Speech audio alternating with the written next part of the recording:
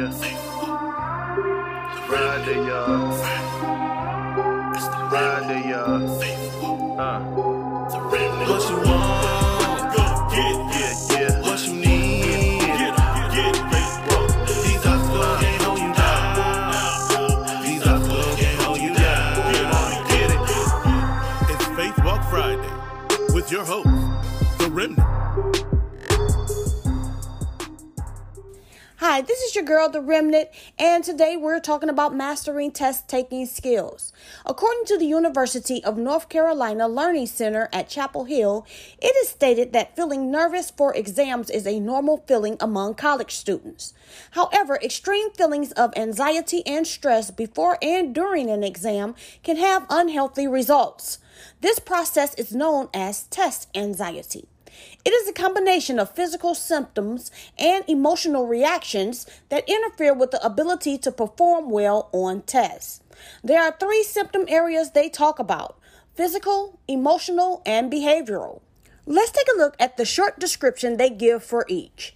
Physical symptoms: headaches, nausea, excessive sweating, shortness of breath, rapid heartbeat, lightheadedness, and feeling faint. Test anxiety can also cause panic attacks, which are the abrupt onset of intense fear.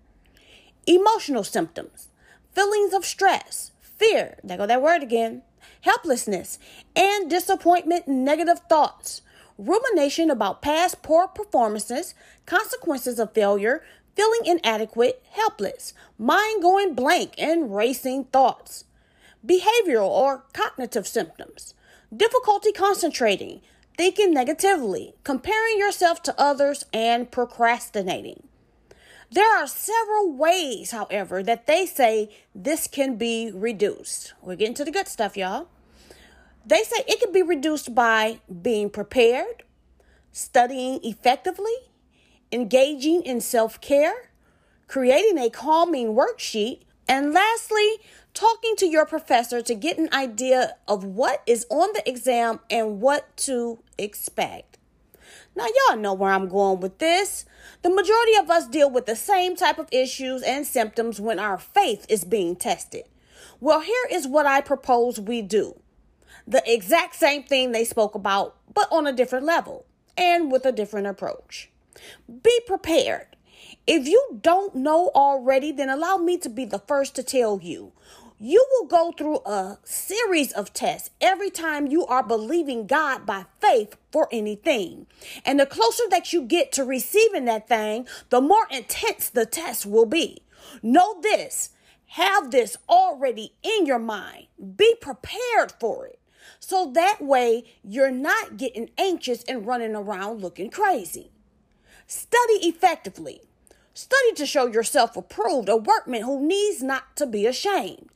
Have you some scriptures prepared that coincide with what you are believing God for? Meditate on the promises recorded in the Bible concerning what you are expecting. Find the answers to the things that you're being tested on or tested with while you're moving towards receiving what you are believing God for. Engage in self-care. Take some time, not long, but maybe like an hour or so a day to just spend time with God, not asking Him for anything or not even thinking about the test or the blessing, but literally concentrating on the rejuvenation of your spirit.